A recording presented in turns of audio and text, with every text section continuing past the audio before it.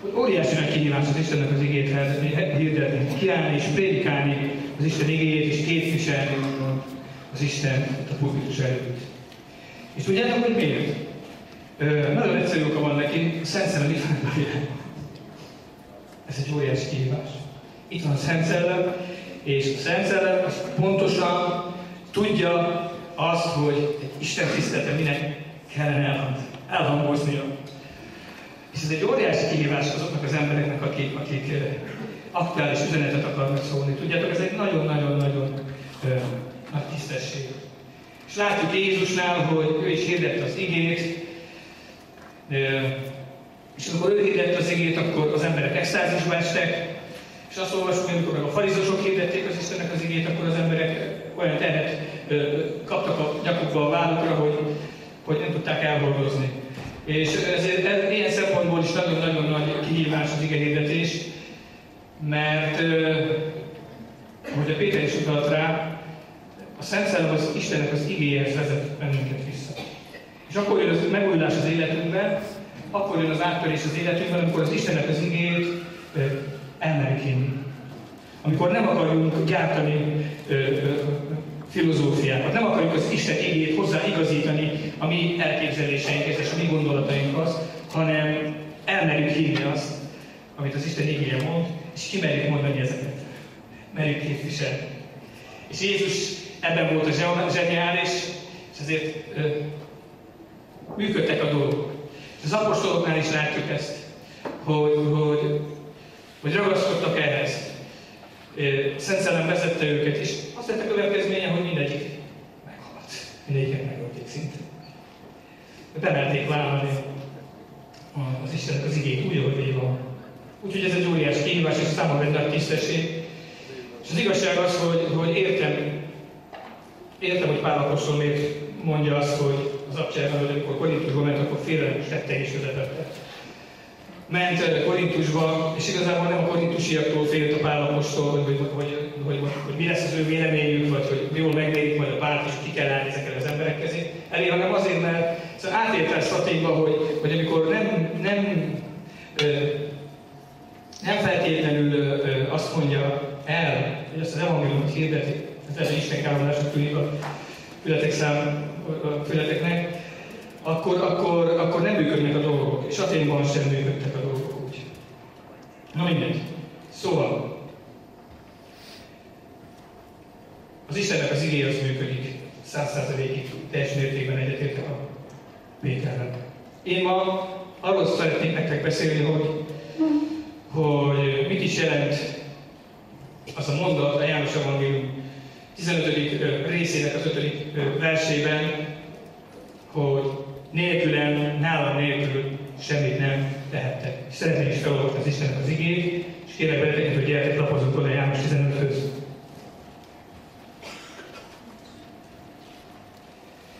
János 15.1. Egy nagyon ismert történet, nagyon sokszor hallottunk már erről üzeneteket, prédikációt is. Én most egy nagyon nagy, hogy is mondjam nektek, kihívás előtt állok, mert olyan gondolatokat helyezett a Szent Szellem a szívemre, ami nem feltétlenül egyezik meg azokkal a sémákkal, amit ezekről az ige szakaszokról gondolunk, vagy erről a János 15-ről iráig gondoltunk, vagy elképzelhetünk. Én vagyok az igazi szőlőtő, mondja a názáreti Jézus, és az én atyám a szőlőműves. Minden szőlőveszőt, amely én bennem gyümölcsöt nem terem, lemetsz.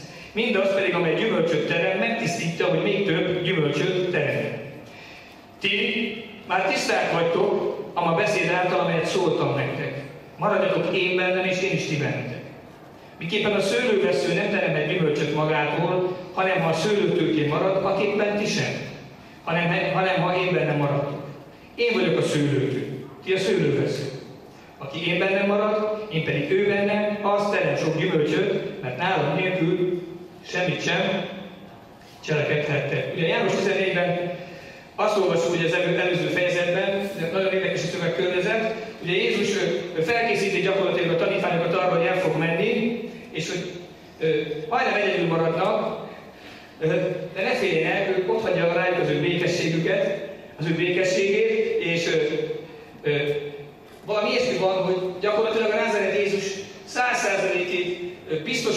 számukra, hogy nem lesz semmi gond, nyugodjatok meg, az én békességem veletek van. Sőt, el fogok menni, és eljön valaki helyettem, a Szent Szellem, és majd ő elvezet titeket minden igazságra. És arról is biztosítja a tanítványokat a názáreti Jézus Krisztus, hogy elmegy, helyet készít nekik, és vissza fog jönni. Úgy hagyja ott a tanítványokat a názáreti Jézus, hogy biztosítja őket arról, hogy nem lesz semmi gond. Fiúk, nyugi, nem fogtok engem látni, de higgyétek el, hogy nem lesz semmi gond, én gondoskodtam mindenről. Valami ilyesmi.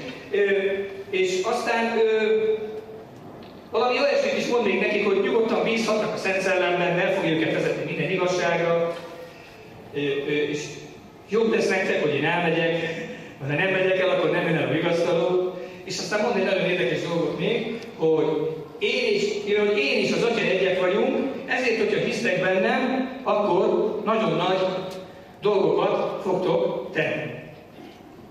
Igaz? És aztán pedig jól megijeszti őket a János 15-ben, nem? Megijeszti őket, rájuk ijeszt. 15-ben, hogyha nem teremnek gyümölcsöt, akkor nagyon nagy baj lesz.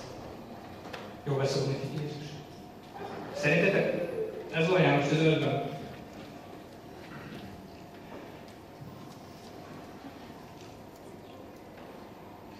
Nagyon sok olyan üzenetet hallottam János 15-ből, ami pokol tüzeivel, lángaival fenyegetett.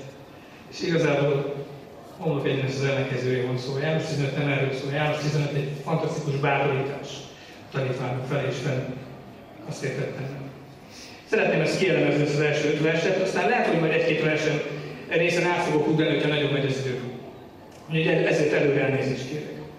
Mi az első gondolat? Azt mondja Jézus, hogy én vagyok az igazi szőlő. Nagyon érdekes görög kifejezés van, nem mondom ki, mert beletörik a nyelven, de valami ilyesmit jelent, hogy valódi, valóságos, szavahihető.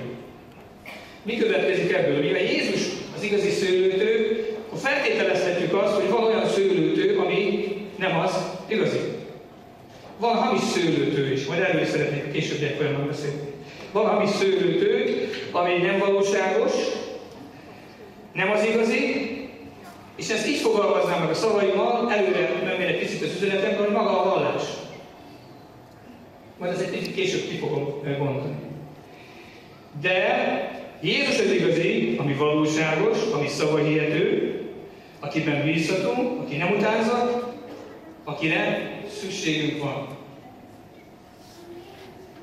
A következő gondolat, amit mond Jézus, hogy az én atyám a szőlőműves. Mit kell tudni a szőlőművesről? A szőlőműves a szőlőjét van, azon dolgozik, hogy a szőlő gyümölcsöt teremt. Igaz? Az az érdeke a szőlőművesnek, hogy gyümölcsöt teremt. Ő előtte ez van. Ez a víziója, ez a látása. És a szőlőműves az körülményeket is úgy alakítja, hogy a szőlőtől gyümölcsöt terem, a szőlőveszőn megjelenjenek a gyümölcsök. Tehát ő csak ez érdekli, csak ezt látja maga elő, a szőlőműves, az atyát. Hogy tényleg én gyümölcsöt terem. Van egy meggyőződés ebben a szőlőművesnek. Tudja, hogy a gyümölcstermésnek az ideje el fog jönni, és várja, reménykedve, egy meggyőződésre. Igaz? Sőt, minden körülményt figyelembe vesz. A körülményeket is figyelembe veszi. Hogy a megfelelő időben, a megfelelő módon avatkozzon be az életünkbe. Kocsolás, tisztítás, kapálás, stb. Nem tudom, hogy hányan láttatok már ilyet. Vannak itt egriek, akik tudják, hogy miről beszélek. Sok szeretettel köszöntöm azoktól is az egrieket. De valami ilyesmi. Amit látni kell, és ideírtam magamnak, és ezt fel is olvasom, hogy gyakorlatilag ekkörül a két gondolat köré, kijelentés köré épül az egész János 15, ami, ahogy az előbb is említettem, nem dorgálás, vagy intés, vagy megfélemlítés, hanem sokkal inkább bátorítás, ami arra mutat, hogy a gyümölcstermés terhe az atyán, elsősorban az atyán és Jézuson van, és nem rajtunk. A szőlőművesen és a szőlőtőn van a gyümölcstermésnek a terhe, elsősorban. Adott a szőlőtő a názáreti Jézus. Jó a szőlőtő. Nem tudom, hogy fogalmazzák ezt szakkifejezésről, hogy most nem értek ehhez. De az igazság az, hogy a szőlőmű az rendben van, és van egy zseniális szőlőmű is. És nem a szőlőmezőn múlik az, hogy milyen gyümölcsöt fog majd teremni, hanem a szőlőtől, meg a szőlő művesen. Ez így van természetes életben is. És aztán még egy nagyon fontos dolog van a János 15-ben, ebben az első 5 versben, ami higgyétek el, nagyon fontos. Biztosít bennünket a pozíciónkról. Biztosít bennünket arról, hogy mi szőlővesszők vagyunk. Rajta vagyunk a szőlőt. Leszögezi az első 5 vers, de aztán később is van előszó. Na szóval, akkor menjünk bele. Következő gondolat. Minden szőlővesző, amely én bennem gyümölcsöt nem terem, lemetsz. Mástől szoktunk megírni. Tudjátok, érdemes utána járni a görög kifejezéseknek, mert a legtöbb fordítás, például ezt a szakaszt nem jól értelmezi, tehát nem jó a fordítás, nem felel meg az eredetinek. Igazából az a kifejezés van itt, még ezt el tudom olvasni, ezt a görög kifejezést, az airó, és így hangzik a lemetsz kifejezés az eredetiben, figyeljetek, felemel, felvesz, magával visz, hordoz és visel. Szó nincs arról, hogy nem termel meg a gyümölcsöt, akkor lecsap téged az atya a szőlőtőről. Pont az ellenkezője van. Pont az ellenkezője történik. Felemel, hordoz, magához vesz, viseli a terhedet. Felkötözi a szőlővesz. Olyan helyzetbe hozza, hogy az tudjon gyümölcsöt teremni. Hogy ez ne károsodjon. Ne törjön el! Ne vesszen kárba! Jó hír? Szerintem ez nagyon jó hír. Nagyon jó hír, testvér. Nagyon jó hír. Amely gyümölcsöt nem terem, megtisztítja, hogy még több gyümölcsöt teremjen. Ha esetleg még kevés gyümölcsöt teremtél, és nincs annyi gyümölcs rajtad, akkor az atya beavatkozik. A szőlőműves beavatkozik azért, hogy még több gyümölcsöt teremjen. Szintén ő rajta múlik az, hogy ez a gyümölcstermés hogyan jelenik meg az életedben. Beavatkozik, látod? Jó szőlőveszőnek lenni? Szerintem tök jó dolog. Nagyon jó dolog. Mit jelent ez a gyakorlatban? Picit szeretnék ebbe belemenni, és igéket felolvasni ezzel kapcsolatban, hogy ne tűnjön úgy, hogy ez most hogy ezek csak az én gondolataim, és próbálom bele magyarázni, bele magyarázni az Istennek az igék, az én gondolataim. Filippi 1:5, ha jól látom. Ezért meg vagyok győződve, mondja Pál apostol, hogy aki elkezdte veletek a jó munkát, be is fejezi a Krisztus Jézusnak a napjáig. Pál apostolt valaki meggyőzte arról, hogy a filippi beli testvérek, hívők, elkezdte az Isten a munkát, és be is fogja fejezni. Valaki a Pált meggyőzte erről. Az a kifejezés, hogy valakit meggyőzni, valakit rávenni. Tehát ő nem magát győzte meg erről, hanem az Isten győzte meg erről. Hát, hogy amit a filippiek beliekben elkezdett a szőlőműves, az be is fogja fejezni. Figyeljetek ide, testvérek! Az a igazság, hogy ezt a munkát te benned, meg én bennem senki nem tudta elkezdeni. Csak egyedül az Isten. Az is igaz, és azt is szeretném leszögezni mindjárt itt az üzenetemnek az elején, hogy senki nem tudja folytatni. Csak az Isten. És azt is meg kell szögezni, hogy senki nem tudja befejezni, csak az Isten.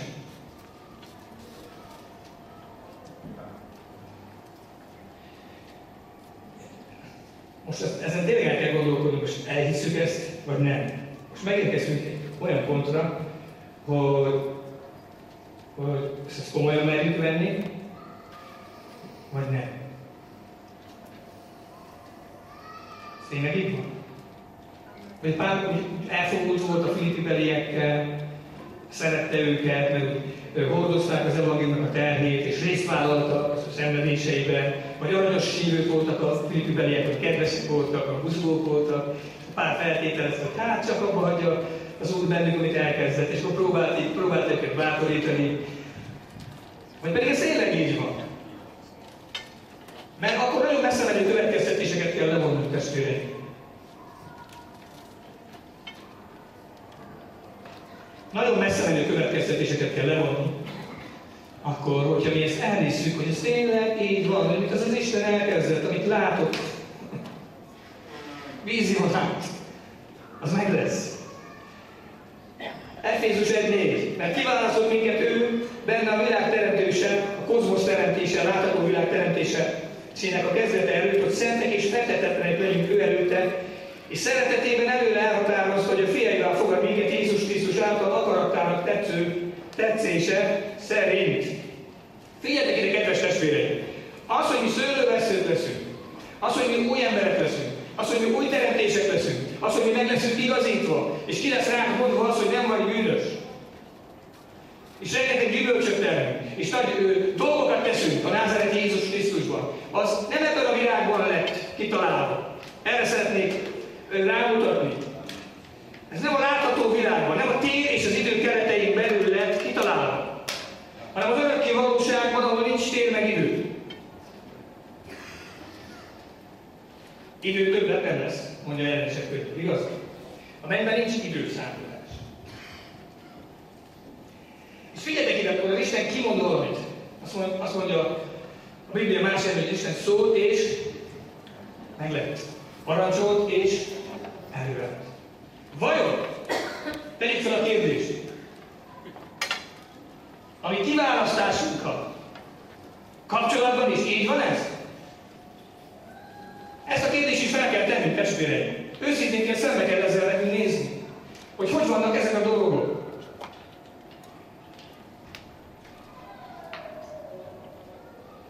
Az Isten belesek egy álom volt, így álmodozott az Isten az örökké valóságban.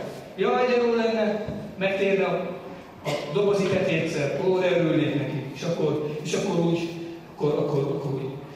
megpróbálnám benne elkezdeni a munkát, és úgy lehet, hogy örülnék, hogy sikerülne, és úgy, de jó lenne, hogyha Péter úgy hallgatna rám, és akkor így valamikor, egyébként jó.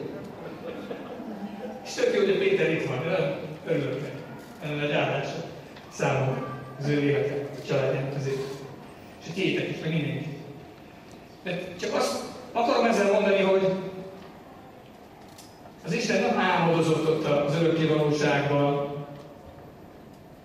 hogy majd csak egyszer majd csak megtérsz, hogy valahogy sikerült téged elhívni, tehát hogyha nem, akkor majd ezt nagyon sajnálni fogja, és mindegy, nem sikerült. Tényleg, amikor az Isten valamit kigondol, és eltervez a szívében, akkor az meg lesz. Ő hitnek az Isten. Annak meg kell lennie. Meg kell történnie.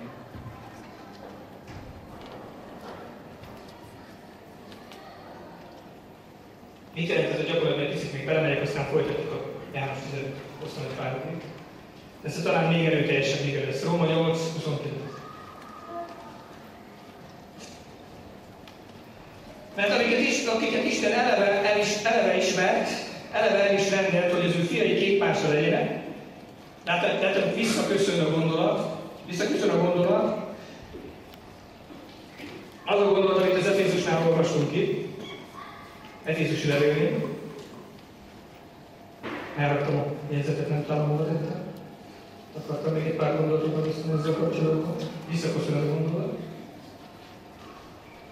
Hogy az Isten eltervez, hogy a fia leszel, eltervez, hogy szent leszel, ami azt jelenti, hogy fetetetlen, tökéletes, hibátlan, kifogástalan leszel. Éneket elkezdett az Isten az örökké valóságban. Szent legyél és fetetetlen. Akiben nem lehet belekötni, valami ilyesmi van. Nem lehet rajta fogást találni. Az Isten így látott téged az örökké valóságban. Mint egy szőlőműves. El se ültette még a szőlővesző, Jézus felnőtt, mint egy vesszőszál. Persze őt nem szereti Jézus a világba, de ő már látta azt, hogy te tele fogsz lenni gyümölcsen. Hogy rakva leszel gyümölcsen, hogy te olyan szőlő-vessző leszel, ami tele lesz gyümölcsen. Tehát, és ő legyen az elsőszülött a sok testvér között. Isten nagy családban gondolkodott. Akiket pedig eleve elrendelt, azokat el is hívta, akiket elhívott, azokat meg is igazította, akiket pedig megigazított, azokat meg is dicsőítette. Múlt időről van szó. Elemezzük egy kicsit ki ezt a két mondatot. Ismertem. Görög kifejezést nem olvasom, mert szintén egy nyelvfelő, de valami ilyesmit jelent, hogy korábban ismert, előre tudta, és előre tud, és előre lát. Ebben nagyon sok minden van benne. Az Isten az előre tudta, előre látta azt, hogy a te szívedet fel fogja tudni törni. A szívednek a keménységét. Hogyha ez nem így lenne, akkor az egész, amit idáig mondtam, az hazugság. Akkor ez nem áll meg. Akkor nem áll meg az egész. Akkor felejtsétek el. Hogyha az Isten nem látja előre, hogy te kegyelem meglátogatására úgy reagálsz, előbb vagy utóbb, hogy hagyod magad meggyőzni, akkor ez az egész, mondom még egyszer, amit az előbb mondtam, az elmúlt 15-20 percben felejtsétek el, mert hazugság. Akkor nem igaz. De nem így gondolom. Én azt gondolom, hogy az Isten nagyon jól tudta azt, hogy te meg én meg fogunk térni. Látott téged is, meg engem is. Tudta azt, hogy te olyan ember leszel, akinek a szívét fel lehet törni. Az én történetem is erről szól. Én nem akartam megtérni. Én ellenálltam az evangéliumot. És azt mondom, hogy ez hülyeség. Azt mondom, hogy ez nem igaz, hogy Jézus feltámadta a halálból. Az nem igaz, hogy van meg. Hát itt van ez a látható világ, ez a törvényszerűség. Csomó érvet felhoztam ezzel szemben. Éveken keresztül, több mint 3 évig imádkoztak értem ismerősök, aztán később kiderült, hogy megtérjek. És az igazság, hogy többször jött hozzám az Isten szeretet, az Isten kegyelme, és mindig elvettem magamtól. De az Úr nem adta fel. Tudjátok, hogy miért nem adta fel Isten? Mert elve látta, hogy én el vagyok rendelve az ő számára. Ő tudta azt, hogy előbb vagy utóbb meg fogom magam adni az ő szeretetét. És ez történt. És akkor feltört a szívemet, a kegyelem, az Istennek a szeretete, megadtam magam, és azt mondtam, hogy ez tényleg igaz. És én magam sem értettem, hogy akkor most ez hogy van. Idáig nem hittem benne, most hiszek benne. És egy kívülről vizsgáltam magam, hogy akkor én most mit csinálok tulajdonképpen? Megtérésem után hazamentem, egy családi rendezvénynek volt, és hazamentem, és névnapot tartottak. Mindenki viszki, sör, amit el tudtok képzelni. Leültem, mondták, hogy gyere, éljel akkor. Nekem senki nem mondta, hogy ne igyak, hogy ne csináljam ezt, vagy ne csináljam azt. Leültem, és meg belekósoltam a sörbe, és nem esett jól. És leraktam, és elkezdtem hirdetni az evangéliumot. Azt sem tudtam, hogy mit beszélek, komolyan. És én saját magamon csodálkoztam, hogy mit csinálok. Tehát az ismert, eleve ismert, az azt jelenti, hogy Isten előre tudta, előre látta, előre tudta azt, hogy hogyan fogsz reagálni. Ismert téged. Hát az örökké valóságban. A következő az, hogy elhívta. Kaleo, az azt jelenti, hogy meghív, magához hív.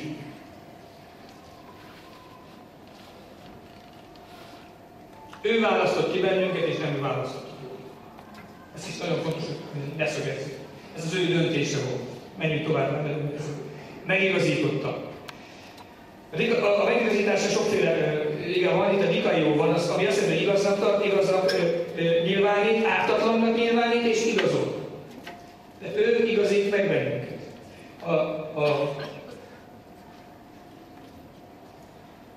Megdicsőítette pedig, az is egy nagyon érdekes kifejezés, hogy doxadzó, dicsőség és segség teszi, és dicsőségessé tett. Ez is az Istennek a vízió. Tehát látni kell, több igét felolvasom ezzel kapcsolatban szándékosan, ez egy nagyon fontos része az üzenetemnek, hogy az Atya, mint szőlőműves, az azt a folyamatot látja az életünkben. Az örökké valóságban már az el lett tervezve ez a dolog. hogy mi gyümölcs termő életet él, hogy szőlőveszőként funkcionáljuk át értelemben. Nyilván csak ez egy példázat. Az Isten látta ezt a folyamatot, és figyeljetek ide, hogyha mi ezt nem szögezzük le, és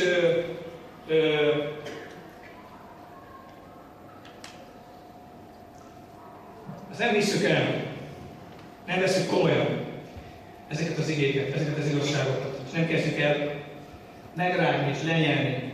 Utaltam erre a táborba, emlékeztek rá, ott voltatok, hogy ez a kemény eledelnek a kategóriája. Sokkal keményebb dolog ezt átrágni, mint az, hogy megszabaduljál egy bűntől. Ezt szeretném elmondani. A kemény eledel az nem ott kezdődik, hogy megtérés, bűn, ilyesmi. Ez te. Ez te. Olvassátok el az időt. A régi cselekedetekből van megtérés, hit, keresztséget. Ilyen. Ez te. Ezek jó dolgok, de ez a te. Nem ez a kemény eledel. Az a kemény eledel, amikor el kell döntened azt, hogy ki vagy a Krisztusban. El tudod-e fogadni azt, hogy az Isten végzi ezt az egész folyamatot az élet alatt. Ezt kell nekünk elmondani. Tudjátok? Nagyon nehéz elszakadni attól, hogy mi a saját magunkban bízzunk. És azt is nagyon nehéz elfogadni, hogy a tehernek a része, a nagy része, a jó része, hogy igazából ennek a terhe az Istenem van, meg a názáreti Jézus Krisztuson van. Nem a te válladon van, testvérem. Ez nem a te terhed. Elsősorban. Hát akkor az elkötelezettség, az odaszámolás, végül, szemülfeszítés, jó keresztényedés, hogy még megcsinálni. Tényleg egy történet jutott ezzel kapcsolatban beszélni. Felmegy a buddhista, az Istennek is azt mondja, Isten, itt vagyok, én mindent megcsináltam. Hűséges voltam ahhoz, az önfeláldozó életet éltem. Levágattam majd a kopaszra, nem ettem ezt. Az egész életem arról szólt, hogy én mindent megtettem, amit az én tőlem, az én vallásom megkövetem. Oda jön a hindu, ugyanezt elmondja, és azt mondja, arra hivatkozik, hogy én mindent megcsináltam, hát nekem itt a helyen nálam, és tessék engem elfogadni. Igazolni.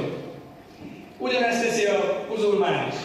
Tényleg, oda megy a keresztény, és a szomorú az, hogy a keresztény ember is ugyanezt mondja az Istennek. Hivatkozik arra, hogy mennyit böjtölt, mennyit imádkozott, milyen jó keresztény volt, mennyit szolgált. Most figyeljetek ide, ezen az alapon mi különbség van közöttünk, meg a hinduk között, vagy a buddhisták között? Szerintem semmi. Értitek? Tehát el kell szakadni attól, hogy te magadban bízzál. És ez nagyon nehéz elengedni, mert olyan világból jöttünk, ahol mindenért meg kell dolgozni, ahol teljesíteni kell. És bennünk van ez az indulat. Bennünk van ez az attitűd, hogy valahogy ki akarjuk érdemelni a dolgokat. És az Isten országában pont nem így van. Nem tudod kiérdemelni? Nem tudod kiérdemelni egyszerűen. Minden kegyelemből van. Teleraktak téged aranyláncra, amikor elhívott az Úr. Egy csomó euró, vagy nem tudom most mi legyen, svájci frank. Hadzsák svájci frankot rátettek a vállal. Gazdag vagy, és gazdagon fogsz bemenni, azt mondja Péter. Gazdagon adatik a bemenetet. És te leszel hittel, reményel, meg szeretettel. Tehát szóval nagyon fontos, hogy ez a kiindulási pont, ezt nem hagyhatjuk figyelmen kívül, mert akkor célt tévesztünk. A szőlőműves meg van győződve arról, hogy gyümölcs fog teremni az életedben, hisz benned, látja maga előtt az eredményt. Következő gondolat. Azt mondja Jézus, ti már tiszták vagytok. Ama beszédek által, amiket szóltam nektek, és hozzáteszem én, mert elfogadtátok a meghívást. Nagyon érdekes kifejezés, azt mondja, hogy bocsoktalan, érintetlen, akadálytalan, vegyítetlen, hamisítatlan, valódi, tiszta eredetű, ártatlan és bűntelen. Ezt mondja a tanítványoknak. Ti már ezek vagytok. Ti ezek vagytok. De János 13-ban visszaköszön, ez a gondolat, amikor Jézus most a tanítványoknak a lábát, azt mondja, hogy Péter, hogy nem, ez én lábamat nem. Azt mondja Jézus, hogy nem mosolod, elengeded meg most a lábadat, nekem semmi között hozzá. Semmi között hozzá. Én akkor az egész testemet mossál meg mindenemet. Nem, azt mondja, ti már tiszták vagytok. Neked csak arra van szükséged, hogy a lábadat megmossa, hogy az Atya egy kicsit megmecegessen benneteket, kicsit felkössön benneteket, jó értelemben nem a nyakatoknál fogva, hanem helyzetbe hozzon benneteket, és azt mondja, tudom, azt mondja, hogy nem mindenki tiszta itt közöttek. És utalt Júdás. És tudjuk azt, hogy Júdás igazából ló érdekelt a mani, és igazából Jézusban olyan módon, igazából én azt gondolom, hogy az én véleményem soha nem is került velem szőlővesző. És ezt azért mondtam ki, mert tudom, hogy sokatok előtt ott van az, hogy aki nem terem gyümölcsöt, azt lemetszik, és tűzre vették, és elégetik. Én azt gondolom, hogy azok az emberek, Isten félelemmel mondom, nem tudom, hogy az hogy van, jutnak erre sorsra, akiket elégetnek, akik egyszerűen elutasították ezt a dolgot, és azt mondták, nekem nem kell rászállni Jézus, valódik. Tehát én nem keresztény emberekről beszélünk, hogy levágjuk, és akkor belőlük a tűzbe. Szóval, az, hogy nyilván tiszták vagytok. A pozíciótokat tekintve, az állapototokat tekintve, készek vagytok, alkalmasok vagytok arra, hogy sok gyümölcsöt teremjetek. És ezt neked szeretném mondani. A pozíciódat és az állapotodat tekintetében te kész vagy arra, hogy sok gyümölcsöt terem. Ezt el kell, hogy higgyed, kedves testvérem. El kell, hogy higgyed, hogy te alkalmas vagy arra, hogy jó gyümölcsöt és sok gyümölcsöt teremjél. Teljesen függetlenül attól, hogy most jelen pillanatban mi lesz téged körül, vagy mit érzel, vagy mit gondolsz magadról, az az igaz, amit az Isten igéje mond el. Nem az, amit te gondolsz magadról. Ha az Istennek az igéje azt mondja, hogy te szőlővesző vagy, akkor szőlővesző vagy. Ha az Isten igéje azt mondja, hogy te tiszta vagy, akkor tiszta vagy. Akkor alkalmas vagy. Ezt meg kell érteni. Meg kell értened. El kell fogadnod. Ez kemény. Nagyon nehéz ezt elfogadni. Figyeljetek, hogy a lelkünk szempontjából nézzük, az állapotunk, a pszichik szempontjából nézzük, azt az állítást, hogy mi már tiszták vagyunk, hogy az új emberünk tökéletes, és hogy Isten teljesen tisztának lát bennünket, és minden rendben van, akkor ez nem áll meg. Nem áll meg. Mert én akárhogy próbálkoztam régebben, szeretek böjtölni, imádkozni, stb. Akármennyi erőfeszítést tettem, mindig beleütöztem a saját erőnek a végébe, és soha nem tudtam igazán elégedett lenni magammal. Soha nem éreztem azt, hogy most már kész vagyok, hogy én most már tényleg úgy Isten elfogad. Addig a pillanatig, amíg nem kezdtem azon elgondolkodni, hogy mi is a pozíció, mi is a státuszom a názáreti Jézus Krisztus, amíg nem kezdtem azt megérteni, hogy én szőlővesző vagyok. És hogy elkezdtem ezt elfogadni, és nagyon nehéz volt lemondani az erőről. Az én elképzeléseimből, az én odaszállásomról, én büszke voltam arra, hogy én mennyit imádkozok, meg mennyit böjtölök, meg mennyit olvasom az igét. És ez jó dolog, ez nagyon jó dolog, ezt nem hagyjátok abba. De ne feltételezzétek azt, ne gondoljátok azt, hogy ettől működnek a dolgok. Hit által működnek a dolgok. A Szent Szellem nem azért kezd működésbe lépni az életedben, mert te törvényeket, szabályokat megtartasz, így mondja Pál. Azt mondja, nem azért kezdett el a Szent Szellem úgy működni az életetekben, mert elfogadtátok az evangéliumot? Na látszólag, nem emlékeztek rá? Hittetek az evangéliumot, és jött a Szent Szellem, és fantasztikus módon megnyilvánt az életetekben. Ez mindig így van, értsétek meg. Na, tehát alkalmasak vagyunk arra, hogy gyümölcsöt teremjünk. Következő azt mondja, hogy maradjanak én bennem, és én is ti bennetek. Erre is, hogy az jut eszünkbe sokszor, vagy az jutott eszünkbe, hogy vigyázni kell Jézus, nehogy ne maradjon benne. Nehogy kigorjon belőlünk Jézus. És vigyázni kell, hogy mi is maradjunk Jézusban. Véletlenül se kerüljünk ki Jézusból. Az igazság az, hogy nem tudunk kikerülni Jézusból, mert rajta vagyunk a szőlővesző. És igazából, hogyha megvizsgáljuk itt a görög kifejezéseket, nem akarok ezzel mutatni, mert az üzenetemnek a végén akarok érni. De arról van az, hogy kezdjünk el részesedni egymásból. Kezdjünk el részesedni egymásból.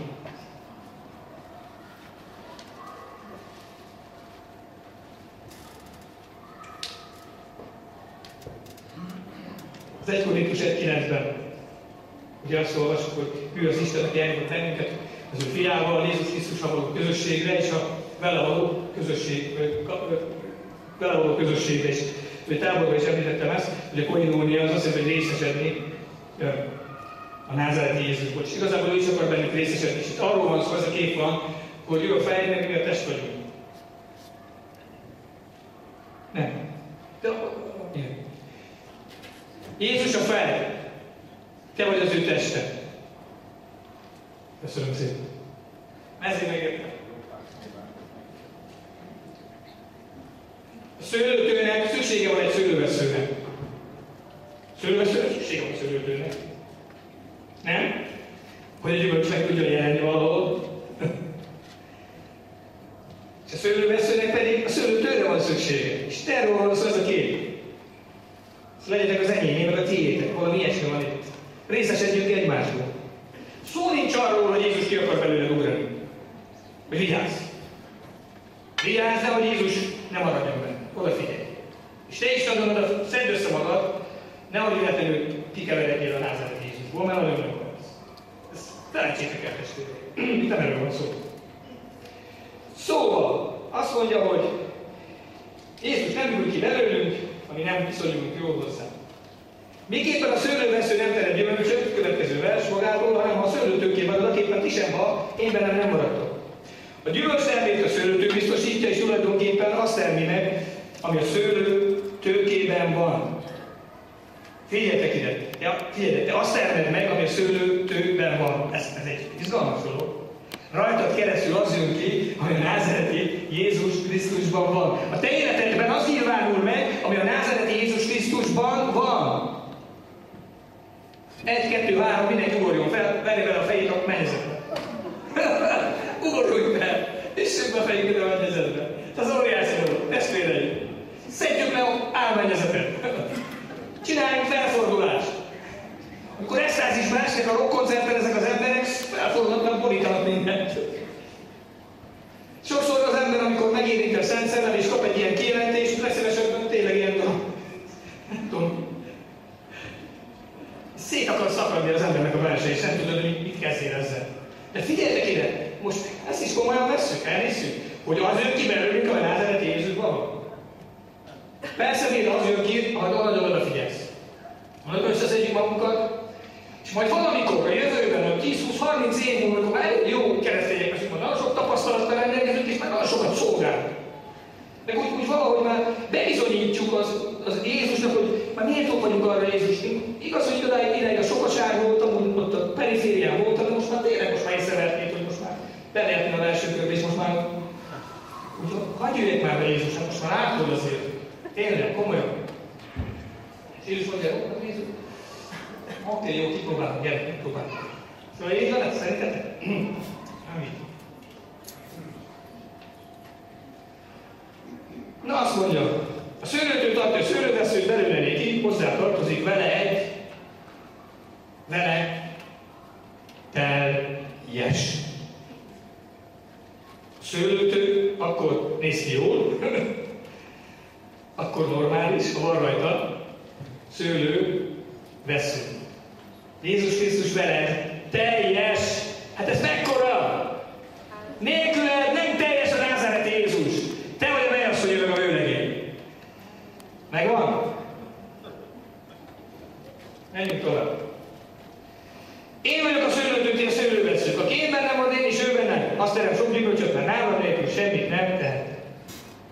Figyeljetek ide, mi vagyunk a szőlőtő, ezt el kell hinnünk. Ez a szellemi identitás. 2 Korintus 5.19, aki Krisztus Jézusban van, az új teremtés. A régiek elmúltak, ímé újjá lett minden. Ez a pozíció. Új teremtés van. Az új teremtés kapcsolódik a názáreti Jézus Krisztushoz. Értitek? Az új teremtés alkalmas arra, hogy ami a názáreti Jézus Krisztusban van, az te hozzád eljusson. Egészen a lelkedig. És megnyilvánuljon rajtad keresztül, a személyiségeden keresztül, a beszédeden keresztül, az érzéseiden keresztül, a gondolataiden keresztül, a cselekedeteiden keresztül, az életeden keresztül, az attitűdjeiden keresztül, a reakciódon keresztül. Érted? Új természet vagy, új ember vagy, meg vagy igazulva. Ezért mondja Jézus a bennem, hogy ti már tiszták vagytok. Ti már bennem vagytok. Ti már elfogadtátok a meghívást. Itt vagytok velem. Semmi baj. No problem. No para. Nyugi. Fiúk, nyugalom, nyugalom, nyugalom. Nyugi. Nyugszik, nyugszik. Tehát meg kell értenünk és el kell érnünk azt, hogy mi ezek vagyunk. Erről most nincs idő erről beszélni. Gondolkodjatok ezen. Tessék tanulmányozni az Isten igényét, Olvasgassátok el az ide vonatkozó utalásokat, igéket. Azt mondja, hogy benne maradjatok, maradjatok én benne. Megadja a választ egyébként a 9-es versben, János 15 után, hogy mit jelent, hogy benne marad. Maradjatok benne, hogy maradjunk Jézusban? Hogy maradjunk Jézusban? Nehogy eltűnjön Jézus. Nehogy elmúljunk. Nehogy elveszítsük szem előtt. Tanítványsággal kapcsolatban még pár gondol, ide vonatkozó. Tanítványság nem azt jelenti, hogy szaladunk Jézus után. Jézus megy előre, én hátra Jézus, akkor megy. Jöttök, nem fél. Ha lemaradtok, lemaradtok, kitértek. Szóval valami ilyesmi. Jézus elbújik, és akkor meg kell kerülni. Ja, Jézus elbújik.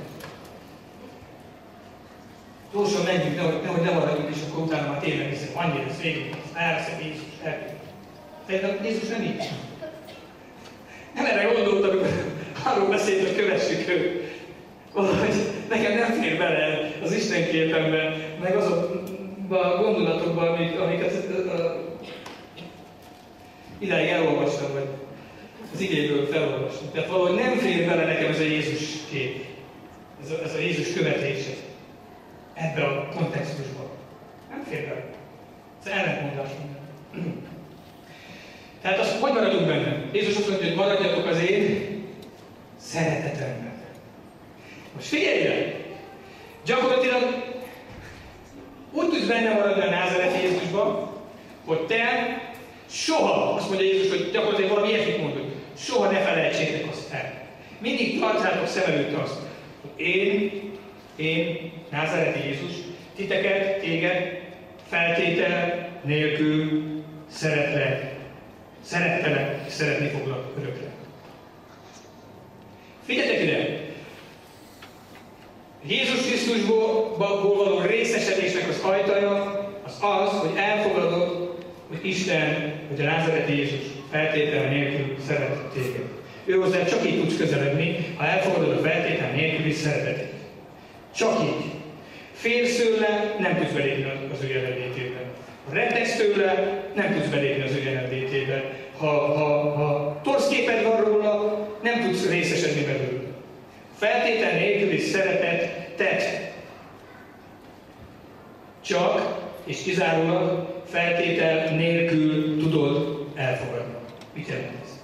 Az azt jelenti, hogy te sem szabhatsz feltételeket magadra vonatkozólag, abban a tekintetben, hogy Jézus feltétel nélkül szeret téged. Kitalálsz ilyen dolgokat, hogy Jézus akkor biztos jobban szeret, ha. Vagy akkor talán oda mehetek hozzá, ha. Akkor biztos ő majd jobban elfogad, ha. Ezt el kell felejteni. Jézus téged így szeret, ahogy vagy. Sőt, elmondom neked, hogy a világiakat is, akik még most az ő ellenségei, ugyanúgy szeret őket. Ugyanúgy szeret őket. Szóval a feltétel nélküli szeretet. És ebben kell nekünk meggyökerezni, az Isten szeretetében, erről beszélt Pál. Hogy Jézus Krisztusban maradjunk. Hogy ott legyünk hozzá közel, hogy részesedni tudjunk belőle, hogy az olajfa, hogy a szőlőtőnek a valóság, az ereje megnyilvánul. Minél jobban meggyökerezünk ebben a szeretetben, minél inkább elhisszük azt, hogy Jézus feltétel nélkül szeret bennünket, és ebben a szeretetben elkezdünk meggyökerezni, azon veszed magad észre, hogy valahogy a gyümölcsök megjelenik az életedben, és működnek a dolgok.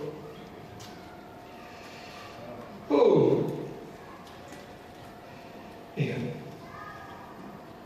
Nálam nélkül semmit sem tehettek. Megérkeztünk az üzletemnek úgymond arra részére, amire igazán ki akartam mutatni. Nagyon érdekes kifejezés van itt is. Valami ilyesmit mond is, hogy tőlem függetlenül engem figyelmen kívül hagyva semmit nem tudtok létrehozni, felépíteni, nem marad meg a gyümölcsötök. Tudjátok, mondja másról, hogy menjetek el és terjedjetek a gyümölcsöt, tehát a gyümölcsötök maradjon meg. És olyan érdekes, hogy nálam nélkül kifejezésnél mi van. Az van, hogy Jézus figyelmen kívül hagyja. Figyelmen kívül hagyni, és Jézustól függetlenül. Lehet létrehozni cselekedeteket Jézustól függetlenül, keresztényként, de azt mondja Jézus, hogy ezek a gyümölcsök nem fognak megmaradni. Nem tudtok felépíteni semmit nélkül. Semmi maradandót. Látszólagos gyümölcsöket lehet teremni Jézus nélkül, de azt az idő kipróbálja. Az időnek a vasfoga, a hétköznapok azokat így szétrágják és eltűnnek. Ez nem szabad belemenni ilyen illúziókba nekünk. Nekünk a szőlőtőhöz kell ragaszkodnunk. Nem élhetünk Jézustól ilyen módon függetlenül. Van hamis szőlőtő. De Jézus az igazi szőlőtő. Függetlenség kifejezést tudjátok, hogy hol jön meg? Hol hangzik el először? A Bibliában? Az Édennek a kertjében. És Pál mondja a Korintusi levélben, a 2 Korintus 11.2-nél, hogy féltenek titeket, hogy amiképpen az Ádámnak az Évát megcsalta a kígyó, azonképpen a ti gondolataitok is eltávolodnak a Krisztus irányuló egyenes gondolkodásmódtól, mert azt mondja, olyan szellem jön, amit mi nem hirdettünk, olyan evangélium, olyan Krisztus. Tudjátok, a hamis evangéliumról beszélik Pál apostol. Nagyon sok tanítást hallottam én régen a hamis evangélium, és azt mondják, hogy úgy hangzott gyakorlatilag a hamis evangéliumról, ugye azt állították a testvérek, én is azt gondoltam sokáig, hogy a hamis evangélium az, amikor nem beszélünk a bűnről, és ha valaki ide prédikálni és nem beszél a megtérésről, arra figyeljetek, mert valami nagyon komoly gáz. Az a hamis evangélium, nem beszélünk a szentségről, a tisztaságról, meg az odaszállásról, hát az ember, ez valami gyanús, ez az evangéliummal vigyázzatok. És persze kell beszélni a szentségről, a tisztaságról, meg a megtérésről, de a hamis evangélium nem itt kezdődik. Figyeljetek ide az ördög, amikor az Ádámnak az Évát becsapta a kertben, akkor nem úgy ment oda az ördög, hogy figyeljél jó, ott vannak azok a fák, és mit akarsz azoktól a fáktól? És tényleg komolyan mondod, nem látod ez egész a fajó?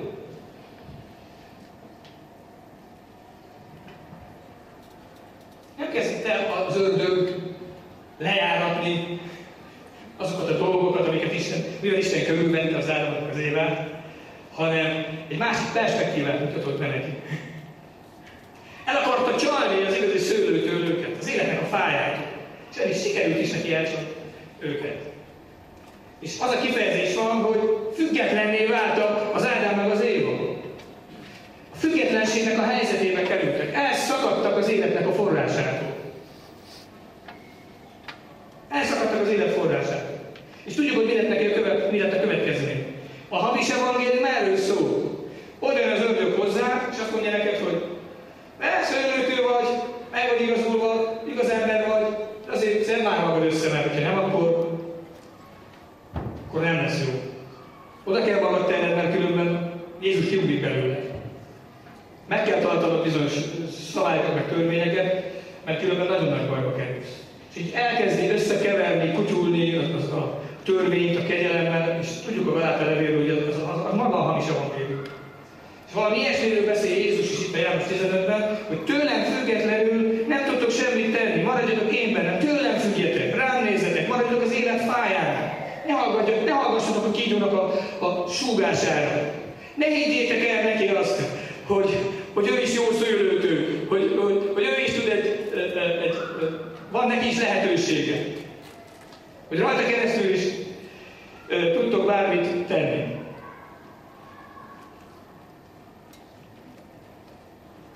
Hamis evangélium, hamis Krisztus, függetlenség, kegyelem és törvény keveredése az, amikor mi Jézus nélkül, Jézus figyelmen kívül hagyva, és azt a tényt figyelmen kívül hagyva, hogy az Atya a szőlőműves, és a názáreti Jézus Krisztus a szőlőtő, és amit az Isten kezdett, az ő fejezi be, és a helyre vagy, és alkalmas vagy, és kész vagy, és igazából nem rajtad van ennek a terhe, te ezt csak a hitedet tudod hozzátenni, hogy elfogadod, átveszed, és azonosulsz ezzel.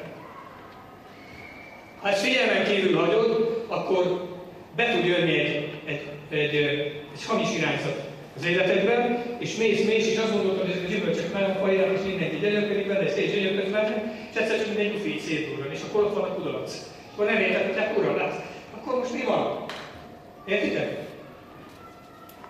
Szóval, azt mondja, hogy mit tartalmaz számunkra a szőlővessző? Ez az utolsó kérdés. Az igazi szőlőtő, és az igazi szőlőtő mit tartalmaz a számunkra?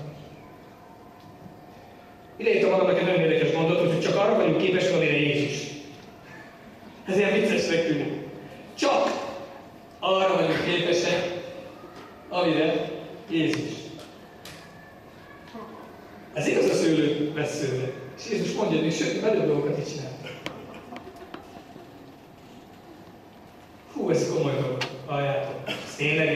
az ige ezt mondja, és ez tényleg így van.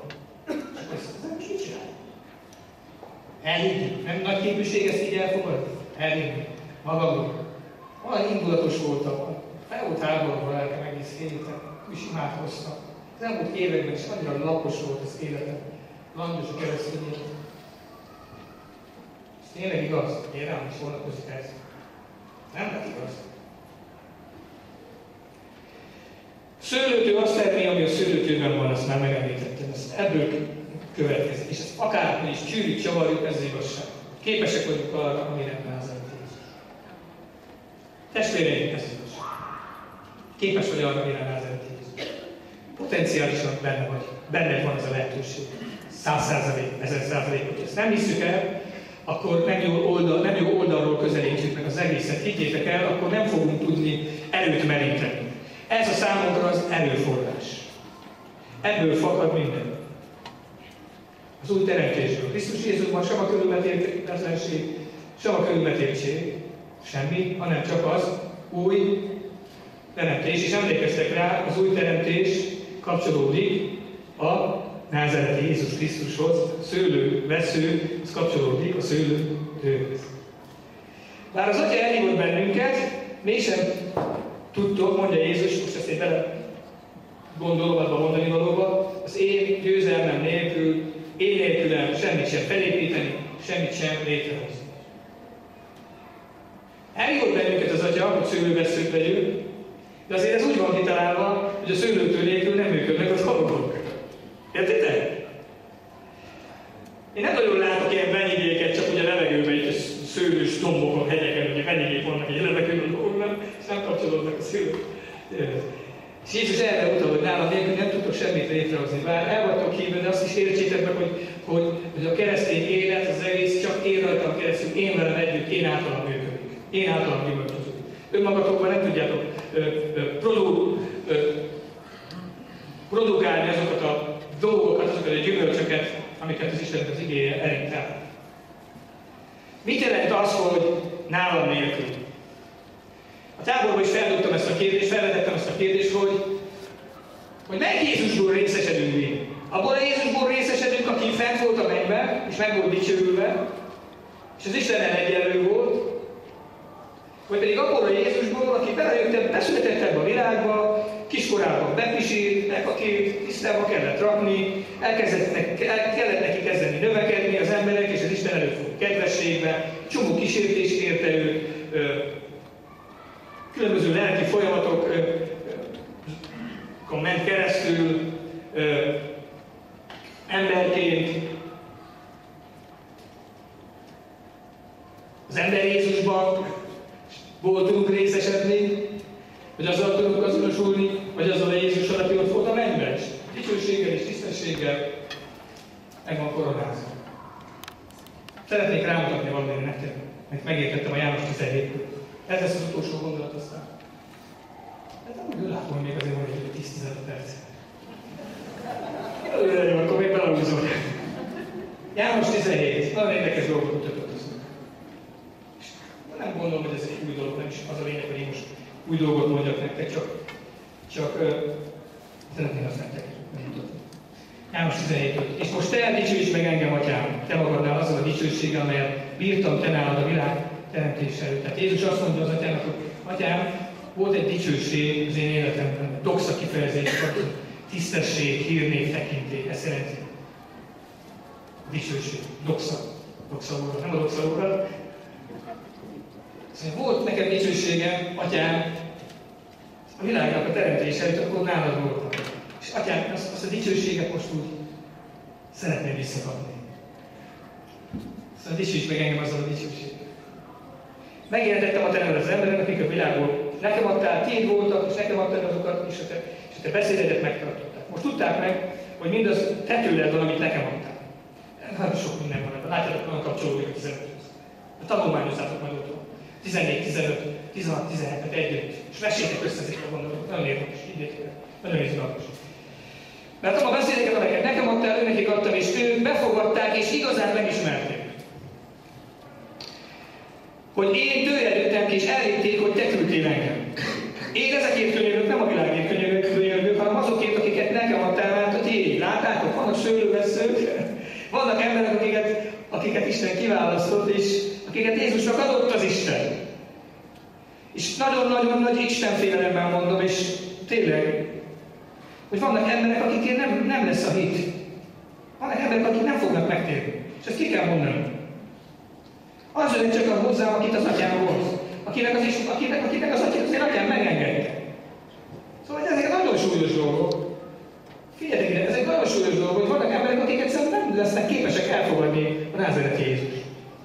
Innentől kezdve felértékelődik az, hogy mi meg megtörünk, és ismerjük ezt az Istent, nem? Az elhívásunk. Nagyon nagy dolog. Nagyon nagy dolog. És az enyémek mind a tiéd. És a tiéd az enyémek. És én megdicsőítettem ő bennük. Megdicsőítettem ő bennük. Múlt idő. És nem vagyok többé a világon, de ők a világon vannak. Ez is egy érdekes, nem vagyok többé ez a világon, de ők a világon van. Mindegy, Jézus már látta magát. Ittben az előtte levő öröm miatt megverte a gyalázatot, kereszt halált szenvedett. Ez a Jézus is így hitnek az Istenem, hogy valahogy látta maga előtt a dolgot. Mert egy soknál fogva volt vízió, hogy nem volt kérdés a számára, hogy mi fog történni. Értitek? Pontos a látása, nincs látásunk. Emlékeztek, 3 héttel mondtam azt, említettem azt. Hogy nekünk látni kell azt, hogy el kell hinnünk azt, hogy mi ott meg fogunk állni az Isten előtt. Kell, hogy legyen elfelől egy hitünk, egy teljes meggyőződésünk. Azt mondja János, hogy akiben megvan az a reménység, ez a hit, az megtisztítja magát, amiképpen ő is tiszta. A legnagyobb erő számodra, hogy szembe tudjál helyezkedni a világgal, a sötétséggel, a halállal, a bűnnel, ha van egy megalapozott hited afelől, hogy amit az Isten elkezdett benned, azt be is fejezi. Szóval megvan az a reménység, elvisz, megalapozott örömteli várása annak, ami egészen biztosan be fog következni, és nem fog csalódást okozni. Van-e ilyen hitünk? Van-e ilyen hitünk, egy biztos hitünk, ilyen megalapozott hitünk is, 100%-os hitünk, a tekintetben, hogy meg fogunk állni az Isten előtt. Bármilyen körülmények lesznek, meg fogjuk futni a pályánkat, meg fogunk állni az Isten előtt. És nem tudjuk, hogy mivé leszünk, de azt tudjuk, hogy olyanok leszünk, mint ő, valami ilyesmi. Van ilyen hitünk? Ha nincs, akkor be kell szerezni, hogy a Péter mondta. Vissza kell menni az hithez, amit adott neked az Úr, és abból kiindulva meg tudod ragadni a hitet. Hitről hitre tudsz menni, lépni.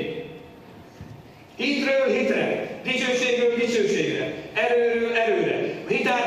Hited által megragadod a kegyelmet, a kegyelem még több hitet hoz létre az életedben. Még több kegyelem, még több hitet, még több kegyelmet megadsz meg, és akkor így ezt a folyamat egymást erősít. Ezek a dolgok. És azon veszed magad észre, hogy olyan hited van, mint a mustárban, és tudod egynek, hogy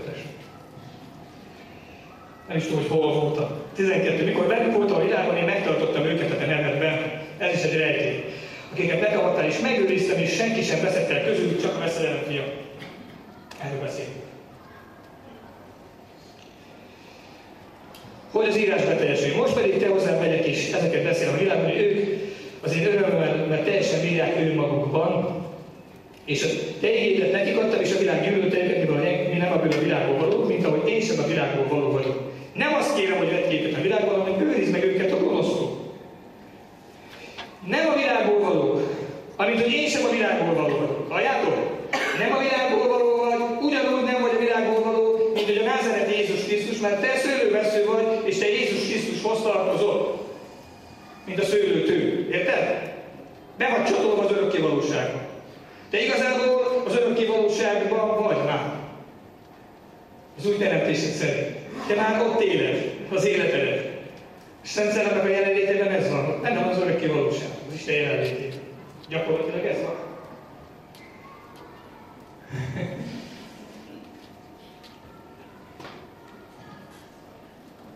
Negyven fokos meleg. Kit érdekel? Na. Szenteld meg őket a te igazságoddal, a te ígéd igazság. Amiképpen te küldtél engem, hogy menj meg őket, Uram. Tisztítsd meg őket, hogy tesznek valami gondol. Amiképpen a te ígéd igazság. Uram, azért tisztogasd meg őket. Te úgy alakul. Te vagy a szőlő műves. Te kezdted el ezt a munkát, ezt te tudod befejezni. És ezt tudom, hogy meg tudod csinálni, Atyám. Én bízok benned, Atyám. Tudom, hogy te ki vagy, Istenem. Hát ismerlek téged.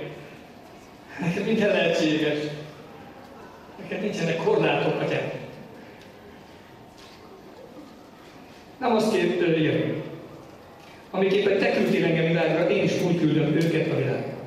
Én értük oda szentelem magam, hogy ők is megszentelték legyenek az igazságban. De nem csak őértük könyörgök, hanem azokért is, akik az ő beszédüknek hisznek majd én benne. Hogy mindnyájan egyek legyenek, amiképpen te én benned és én te benned, hogy ők is egyek legyenek mi bennünk, hogy elvédje a világot, te küldtél engem. És figyeljetek, és azt a dicsőséget, amit nekem adtál, doxa, tisztesség, tekintély, hírnév, amit nekem adtál, azt mondja, azt én nekik adtam, hogy egyek legyenek, mint mi, ahogyan mi egyek vagyunk. Ez egy másik dicsőség. Az elején beszél arról, hogy az a dicsőség, az a tekintély, az a hírnév, az a tisztesség, amivel bírtam az atyánál, azt Uram, add vissza nekem, atyám, add vissza nekem, szeretném azt visszakapni. De van egy másik dicsőség, van egy másik hírnév, van egy másik tekintély, van egy másik tisztesség. Amit itt kaptam tőle, azt én őnekik adom. Nekik adtam. Én vagyok a szőlőtő, ők meg a szőlővessző. Értitek? Ami a názereti Jézus Krisztusnak a lelkében felhalmozódott. Győzelem, hit, engedelmesség, szentség, tisztaság, irgalom, könyörület, szeretet, bölcsesség, látás, vízió, minden. Minden. Jézusnak a lelkében benne volt. Felékesítette Jézusnak a lelkét, meggazdagította Jézusnak a lelkét. Ezt olvassuk a zsidó levélben. Hogy ám bár fiú, de a szenvedések által megtanulta az engedelmességet, és tökéletessé vált. Kicsoda? Az Isten fia? Ahol? Jézus tökéletessé vált. Mi nem volt tökéletes? Akkor ezek szerint mégsem volt. A lelkét tekintve, hogy is mondjam, nem volt ilyen értelemben befejezve a lelkében az a munka, amit Isten eltervezett. Ugye a lelkünk az olyan, mint egy tiszta fehér lap, hallottam valakit. Hogy amiket teszünk, amiket cselekszünk, ahogyan reagálunk, hogy éljük az életünket, úgy kerülnek rá az információk. És ki mit tesz? Az a lelkében az nyomot hagy. Minden cselekedet, minden tett, gondolat, szándék, indulat. És Jézus csak jót tett. Ő nem követett el bűnt. Ő mindig engedelmes volt. A végének a kicsordulásáig. Ő bízott az atyába az elejétől fogva. Hit, könyörült. Engedelmes volt. Nem is tud bele, azt mondja az ige, hogy nem tudnám befogadni. Egyetlen egy könyv sem azt, amit a názereti Jézus tett. Most figyeljetek ide! Ez, ami Jézus Krisztusnak a lelkében felhalmozódott, hit, remény, szeretet. Óriási mennyiség. Óriási mennyiségű. Annyira fantasztikus, hogy mondjam, emberré vált a názereti Jézus. Ezt tudom, hogy ez ilyen istenkáromlás kategória a lelkében.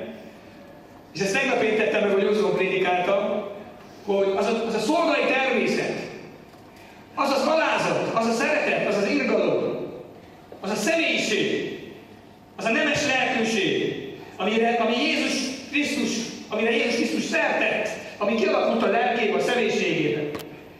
Azt Jézus Krisztus, hogy is mondjam nektek, nem dobta félre, amikor felment a mennybe, megtartotta.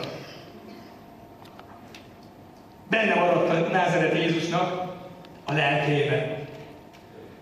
Benne maradt öröknyomként mindazt, amit átélt a földön, ez a gazdagság, ami benne létrejött. És tudjátok, hogy honnan tudom ezt bebizonyítani nektek? János 21.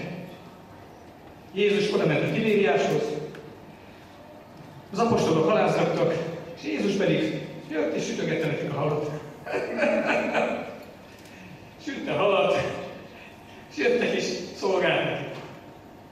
Értitek? Ő lett a királyok királya, az uraknak az ura, minden dicsőséggel, meg tisztességgel meg lett koronázva, és mégis szolgál. Mégis szolgál. Nem azért jöttem, hogy nekem szolgáltam, hanem hogy én szolgáljak nektek. Ez csoda. És figyeljetek ide! Ezt Jézus bevitte a mennybe, és a mennybe, amikor nem tudom, mi lehetett ott, amikor meglátta az atya, hogy ennek az ő fiának a lelkében milyen gazdagság van, szerettem ott extázisul. Hát értitek, az angyalok nem tudom, hogy reagálhattak rá. Az ember erre képes, akit az Isten megteremtett? Erre képes ez az ember? Akkor mégsem volt tévedés az, hogy az embert megteremtette az Isten? Akkor hazudott a Lucifer?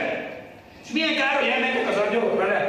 És a mennyben is helyre kellett ennek valahogy állnia. És így olvassuk a Róma levélben, hogy az evangéliumban van benne az Istennek a megigazulása.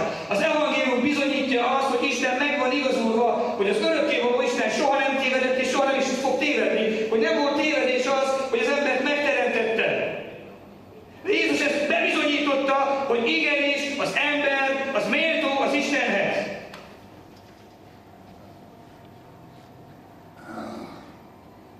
Bebizonyosodott ez, hogy az ördög hazudik, az ördög a rossz ördög, az Isten meg a jó Isten. Lederült, kiderült, és tudjátok az igazság, hogy ez egy nagyon fontos dolog, nem akarom elfelejteni. Dikaios szüné, az Istennek a meggyőződés, ami azt jelenti, hogy soha nem volt, soha nem követett el bűn, és soha nem is fog. Amikor mi megigazulunk, a lelkünkre nézve, akkor egy másik kifejezés van, az valami olyan, hogy felmentenek valakit, és igaznak minden. De az új teremtésed, tudjátok, hogy miben teremtetett? Dikaios szüné. Az új teremtésedben már az a fajta megigazultság van, ami az Isten.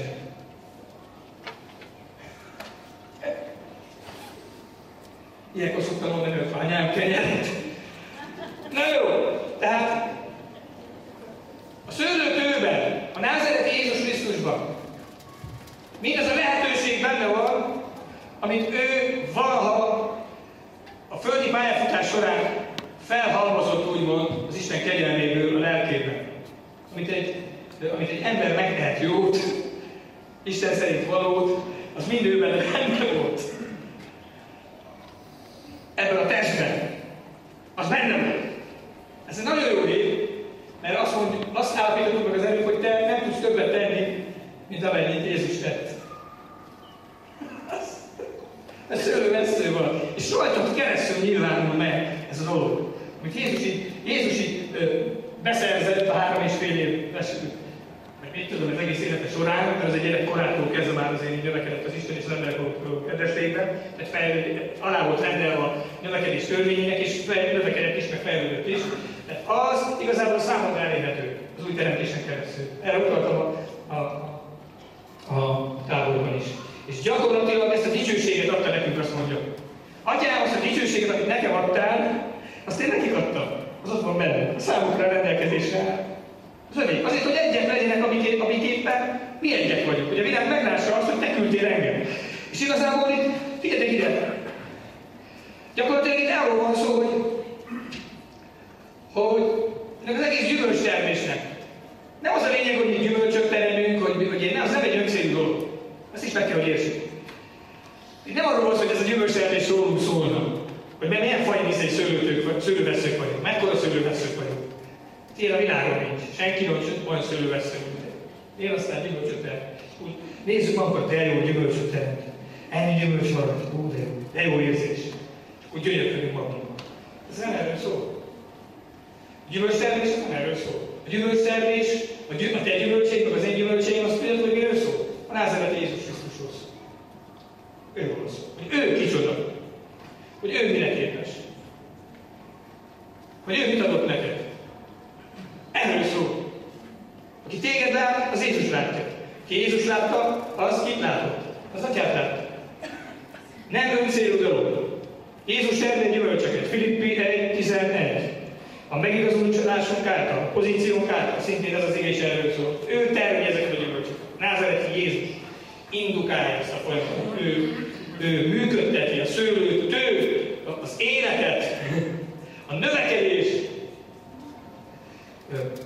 Tolja ki a szőlőveszőn. A Gyula szokta mondani, hogy kicsereszi magát rajtunk keresztül, Názereti Jézus.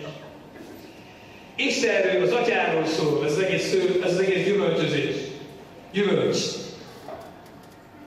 Az üzenetről szól, ez nem egy öncélú dolog. Az a lényege, hogy ami Jézusban van, rajtad keresztül megnyilvánuljon az a dicsőség, és a világ megértse azt, hogy Jézus kit Kitől jött? Az Istentől jött. Hogy az üzenet eljusson az emberekhez. Ennek ez a célja. Ez ne egy öncélú dolog. Nem azért kell nekünk gyümölcset teremni, nem azért teremjük ezeket a gyümölcsöket, hogy magunkban gyönyörködjünk, meg meregessük a vállunkat, mekkora hívők vagyunk, hanem arról szól, hogy az üzenet eljusson a világhoz. Rengeteg ember még kint van, akik Isten hívni akar. És rajtad keresztül, te életeden keresztül, a te szolgálatodon, elhívásodon, hiteden keresztül tudod elvinni az üzenetet. Isten így gondolkodik. Ez az egész erről szól, az üzenetről. Nagyon fontos vagy te is, de miután téged elhívott az Isten, utána onnantól kezdve Isten arra koncentrál, hogy rajtad keresztül eljusson az üzenet másokhoz. Drága szeretett atyám, fiaim! Remélem, hogy